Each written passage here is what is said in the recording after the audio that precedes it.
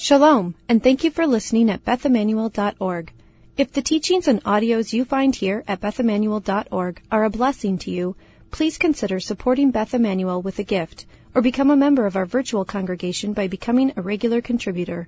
To learn how to contribute, click on the Donate tab at BethEmmanuel.org.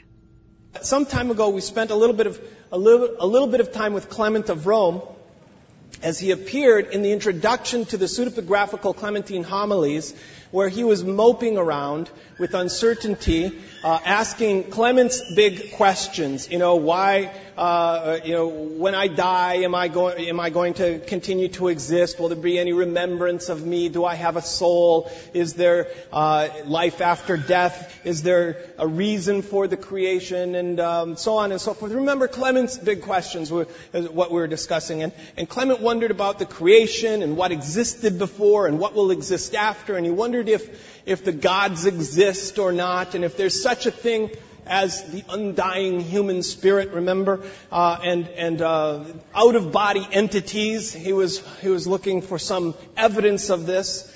And he especially wondered if there's any reward for virtue and any punishment for vice. And on his questions went like this.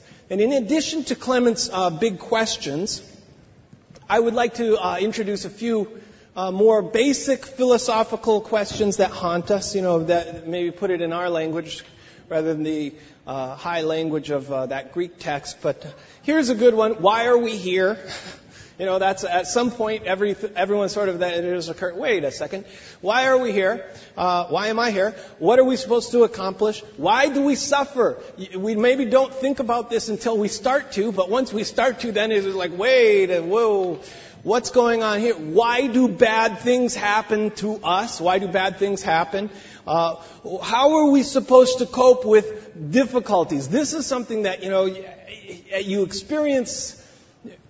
You don't go through life without experiencing obstacles and difficulties, small and big, and sometimes we make the small ones bigger than they are, but they're difficulties nonetheless, and eventually we are all dealing with formidable obstacles.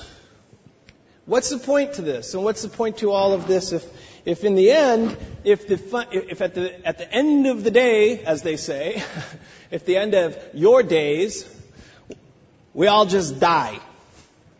Yeah? That's kind of macabre.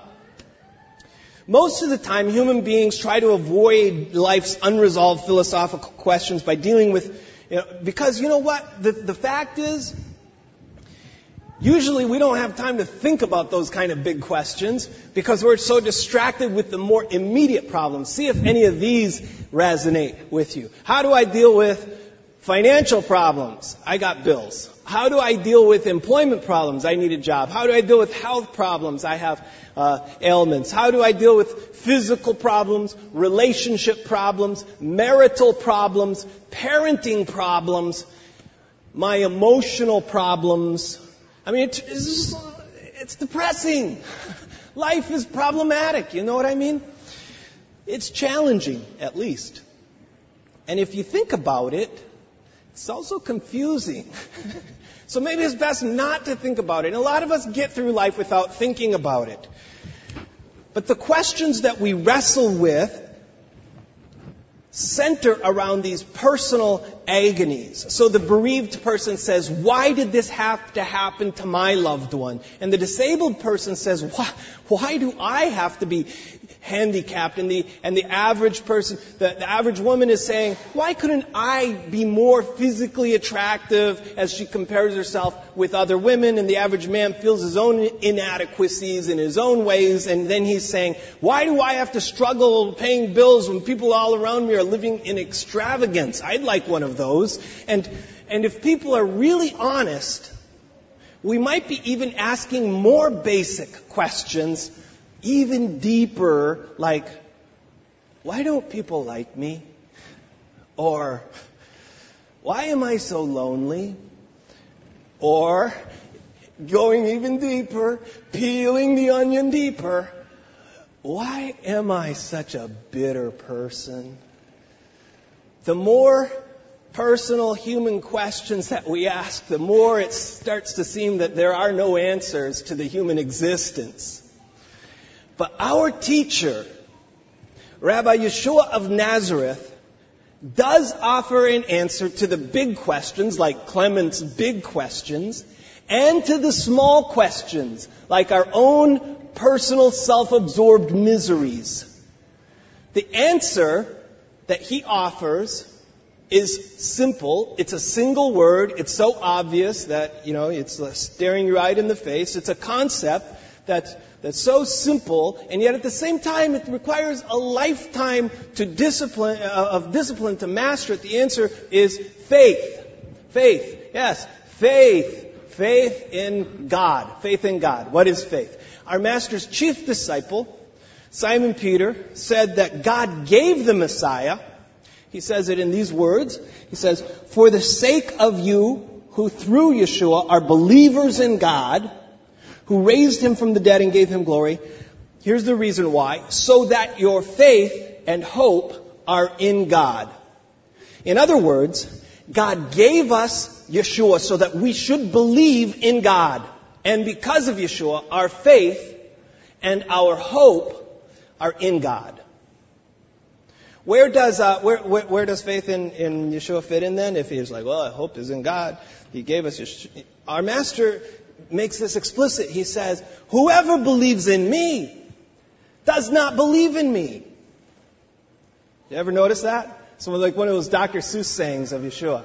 Whoever believes in me does not believe in me, but believes in the one who sent me. Faith in God is not just a system of beliefs. It's not just consent to a creed or a set of theological constructs. Faith in God means walking out the way of faith. It's an entire discipline of life, of course. It's similar, I like to compare it to an athlete's dedication to his particular sport. Always is this athlete training. Always is he practicing. Always is he studying ways to improve his game, to get the advantage and to get the edge, to hone this skill and come a little bit closer. The way of faith is a life of trust, belief, confidence, optimism, and certainty. Certainty in God, but not just certainty in God, but certainty in God's goodness. It accepts that the otherwise unseen and unknown things revealed by God's prophets and by His Son and by the apostles are true and certain.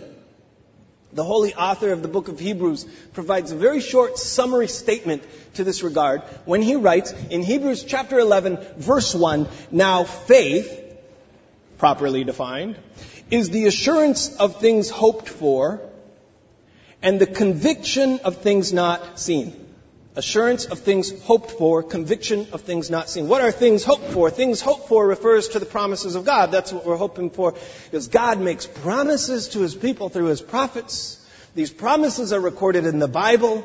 So faith requires us to believe in these promises that we're hoping for, these things hoped for. So that means believing in God's promises about the great redemption of Israel and the coming of the Messiah and the reward in the hereafter and the resurrection of the dead and the Messianic era and the world to come, the promises of the prophets. Things not seen. Remember the conviction of things not seen. So there's that assurance of things hoped for, and things not seen. Things not seen refer to things that you can't see. Yes. What are some things that you can't see? You cannot see spiritual realities, such as the existence of God. Where's God? Show me. Did you ever do that when you were a kid? You're just like, okay, where is He? The gig is up. Show Him.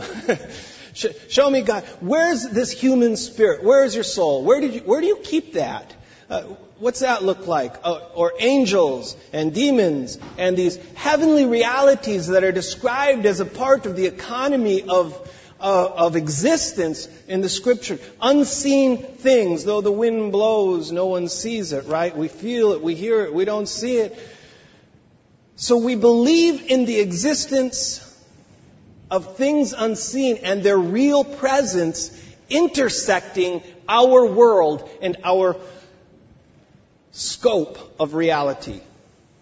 So a faith that has the assurance of things hoped for and a conviction of the things not seen offers answers to the big questions, like those posed by Clement. And it offers certain answers to the basic philosophical questions of human existence. And it offers both answers and, better yet, solutions to our personal questions about coping with the anxieties and perplexities of everyday life. And as a disciple of Yeshua of Nazareth, as disciples together, we have embarked on a life of faith together. People tend to think of faith as simply believing in God. Believe. Believe in Jesus. Believe in God. Believe in the Bible. You got it, right? But faith is certainly encompassing more than simply believing in God's existence. As James, the brother of the Master, said, faith is more than just believing, because he said even the demons believe and they shudder at the thought. In early Jewish Christianity, faith was something that you practiced. It was something that you did. Real faith had real results in the way that you lived your life. There's those who talk about faith and those who practice faith. I spoke about wings, but you flew. Real faith transforms our perception of life and elevates our expectation of living. I'll give an example. A few weeks ago, we learned the story of Caleb and Joshua. I told you this is my favorite verse in the Torah. When Hashem says, "My servant Caleb has a different spirit." What was Caleb's different spirit? It was faith. That Caleb approached life through the eyes of faith, and he saw the giants. He saw the same giants as the other spies. Joshua and Caleb saw the same giants, and they said, we see the same information, but we've come to the conclusion that we should certainly go up and take the land. Hashem will give the land into our hands. They looked at the same thing as the other 10 spies. The difference being that they saw through the eyes of faith. And they rejoiced then in the obstacles set before them, because they saw those as opportunities for God's glory and victory. People of faith are people of joy. We should be. Not a fake joy and not a giddy happiness, but a joyful confidence in God's presence. A person of faith is not rocked by fear. We were learning from the Epistle of James last Tuesday. Not tossed back and forth by the wind like a wave in the sea. Instead, a person of faith has a quiet confidence, an unflappableness, an unflappable quality fueled by hidden joy in the goodness of God. Therefore, a person of faith regards trial and difficulty, the apostles teach us, with joy and peace. He is content in scarcity and in abundance. He receives all things, whether good or bad, in confidence that God is good, and all good things come from Him. That God is sufficient. He is enough. So the person of faith is content with what he already has. As the sages say, who is a rich man? He who is happy with what he already has. And hope is a big part of faith. It's almost a synonym, because faith, real faith, brings hope to otherwise hopeless situations. It's not a vain hope, like you might say, oh, I hope nothing bad happens. Well, good. Of course, you hope nothing bad happens, but that's no guarantee, is it? Instead, the hope stirred up by faith rests on the joyful expectation of God's direct intervention in our lives. Faith believes in God, in His goodness, and faith believes that God will involve Himself in a personal way in our lives when we pray in the merit and in the virtue of His Son. Therefore, faith can bring hope to any situation, because with God, all things are possible. So the believer in God always has a solid reason for hope. What kind of hope? Not a baseless hope that says, I hope it doesn't rain today. Or, I hope it stops raining soon. Rather, the hope by faith is the kind that looks and sees, yes, it is raining, but it says, nevertheless, I saw the forecast. And the forecast says that the rain is supposed to break by noon, and the clouds are supposed to clear by 2 o'clock this afternoon. Therefore, I hope it's going to stop raining, because I know that it will. It's not a baseless hope. It's based on solid information. Sometimes people think of faith as blind faith, like what you really need is blind faith. In other words, just believe in it and it's true. Biblical faith is never blind. Caleb and Joshua did not have blind faith. They had seeing faith. They saw giants. They didn't go into the land and cover their eyes and say, Hashem will surely give us this land. Don't show me any giants. They saw the giants. Blind faith is not interested in reality. Blind faith says, don't confuse me with facts. Blind faith says, nothing bad ever happens. Blind faith says, if I just believe hard enough, my prayers will be answered. Blind faith says, if God does not answer your prayers, it's because you aren't believing hard enough. You're not believing blind enough. Believe blinder, and God will answer your prayers. But a seeing faith beholds the real world with all of its problems and deficiencies.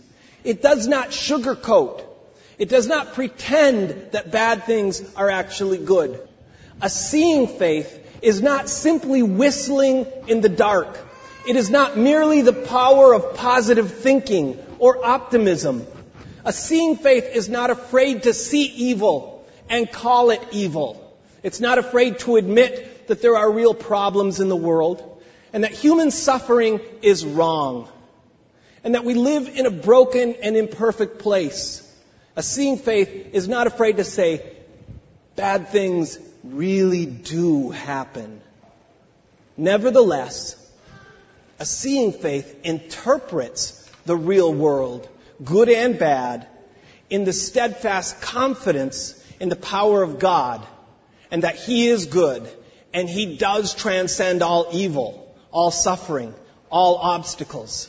Seeing faith sees the problems, but it also sees the greatness of the Holy One, blessed be He, behind all of the problems. Why? Because seeing faith primarily knows God. This is what we are to boast in, that we know God. And when you know God, when you really know God, you have an unquenchable spirit of optimism, of confidence in God's ability to utterly transcend each and every obstacle. So, would you like a seeing faith? Would you like to have a spirit of optimism that can carry you through the darkest valleys? It's not just the power of positive thinking, and it's not just a personality thing like, oh, so-and-so is just always happy. It's faith. Faith offers real answers to life problems. Look, faith, it can fix your marriage. It can solve your financial problems. It can break your addictions. It can improve your health. It can get you a job. It can repair a broken relationship. All of this and more. The way of faith is the way of miracles. And the person of faith sees miracles and anticipates miracles every day and in everything.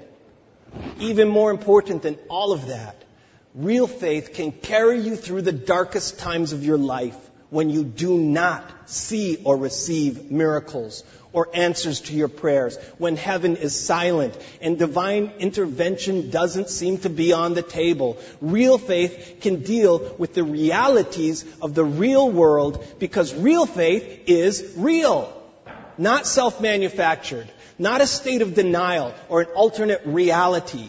So real faith is there to give a person strength and hope and spiritual joy in the darkest passages of life. King David said, "Even though I walk through the valley of the shadow of death, I will fear no evil, for you are with me. Your rod and your staff, they comfort me." King David did not pretend that there was no valley of the shadow of death. He did not say, "Even though I walk through the valley of the shadow of death, it's actually a hilltop of joy and sunshine."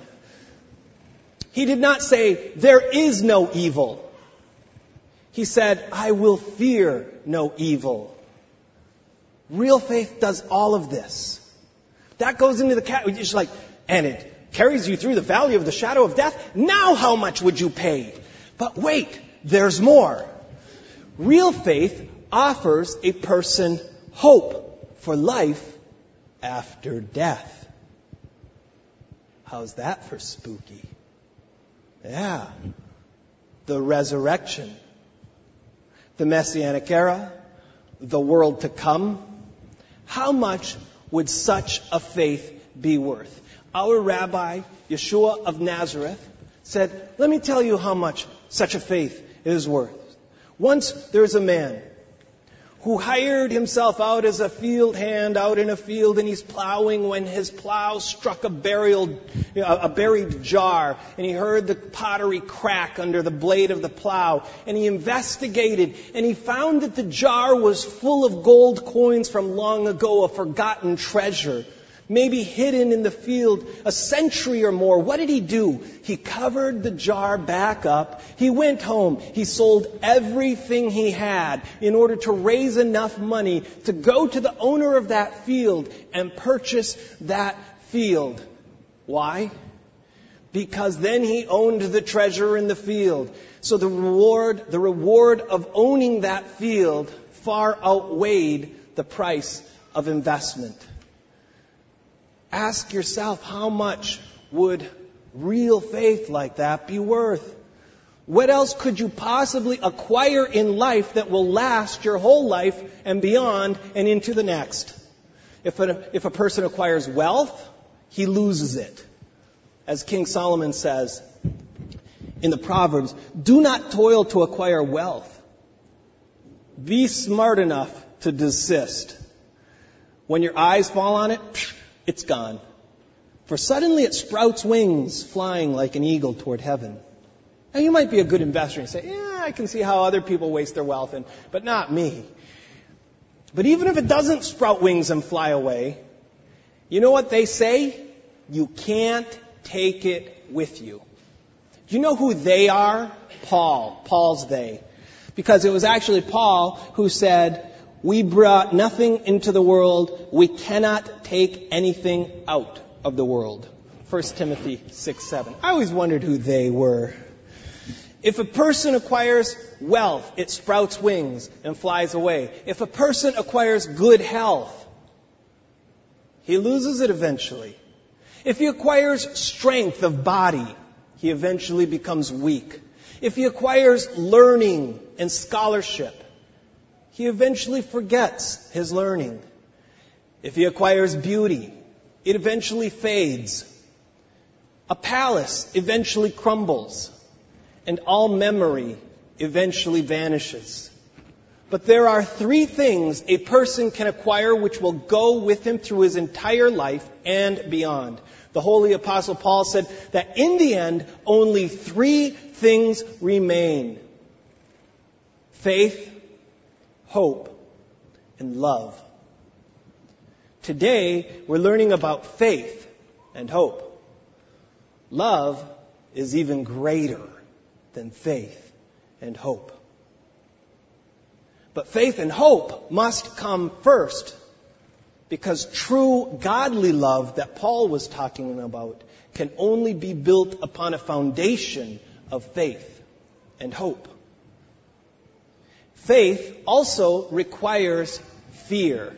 King David says, I will fear no evil. Real faith does not fear evil, but it does require fear. It requires fear of God.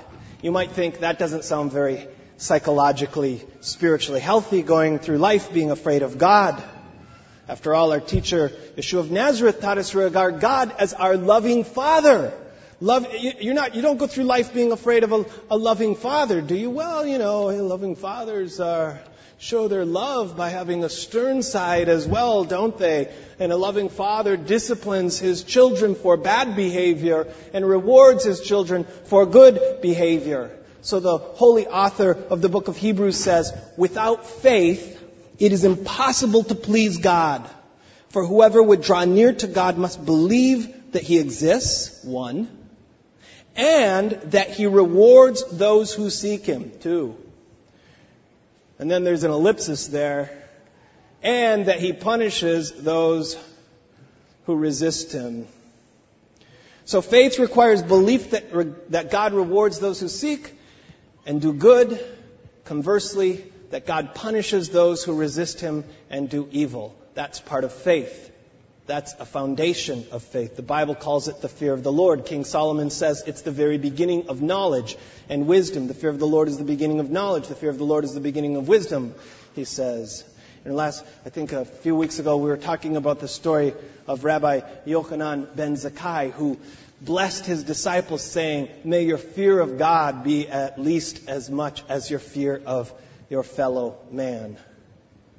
A few weeks ago, we were talking about this absolute belief that God is real, the God of the Bible, the one who rewards and punishes, and that all of our deeds are before His eyes at every moment, that He hears every word we speak in private, that He knows the curses we utter under our breath, that He sees what our eyes are set upon, and that He knows what lurks in the deepest parts of the heart of man. If we truly believe that He is present, it would make a difference in how we behave. Therefore, faith requires this fear of the Lord. As James says, he says, James, the brother of the Master, he says, faith apart from works is useless. You show me your faith apart from works. I'll show you my faith by my works. Because true faith begets obedience, a life of virtue and steadfastness. And from this perspective, faith is one side of the coin and faithfulness is the other side. Moreover, faith for us, disciples of Yeshua of Nazareth, is a weapon of war, a defensive shield in battle, in spiritual battle.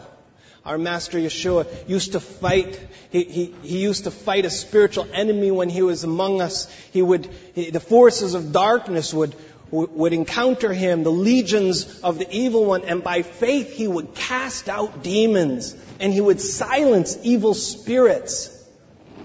The way of faith involves acknowledging such spiritual realities and, in fact, engaging with them in combat. Once a worried father brought his son to the disciples for healing. The boy was possessed by an evil spirit that caused seizures, and sometimes threw this boy into the water and sometimes threw this boy into the fire as if to drown him or to burn him. And the disciples tried to cast out this evil spirit, but they could not cast out the evil spirit. And then our Master Yeshua approached, and the man said to him, if you can do anything, have compassion and help us. And the Master says, if you can, all things are possible for the one who believes. And so then the father cried out, he said, I do believe. Help me with my unbelief. And by faith, Yeshua cast the evil spirit out of the boy. And the Gospels contain dozens of stories like this. By faith in God, His own faith in His Father's power, and the faith of those He ministered among, He defeated the spiritual enemy. The Holy Apostle Paul tells us that we are at war with the same spiritual enemies. He said that we must put on the armor of God to stand fast against the devil. You know the passage. The armor of God, right? We do not wrestle against flesh and blood, but against the rulers, against the authorities, against the cosmic powers of this present darkness, against the spiritual forces of evil in heavenly places. And he said, in all circumstances, take up the shield of faith with which you can extinguish all the flaming darts of the evil one. I am certain that Paul had in mind the great Roman shields of the legions, which the soldiers carried with them into battle, as big as a man, big rectangles that they could line up and lock one next to another, and form a complete wall and advance with a wall in front of them. And when that hail of flaming arrows came from the ramparts, arrows dipped in pitch and lit ablaze, a volley of arrows, 1,000 thick. At times they said the sky would turn dark from the number of arrows in the sky. The Romans would flip those shields up over them and create a canopy, a ceiling over the top of the legions. This is how Paul sees it. This is how he understands the weapon of faith, the defense of faith. Faith is confidence in God on the field of battle. As King David said, the Lord is my rock, my fortress, my deliverer, my God, my rock in whom I take refuge, my shield, horn of my salvation, my stronghold. I call upon the Lord, who is worthy to be praised, and I am saved from my enemies. You see, in apostolic theology, the devil is not a metaphor.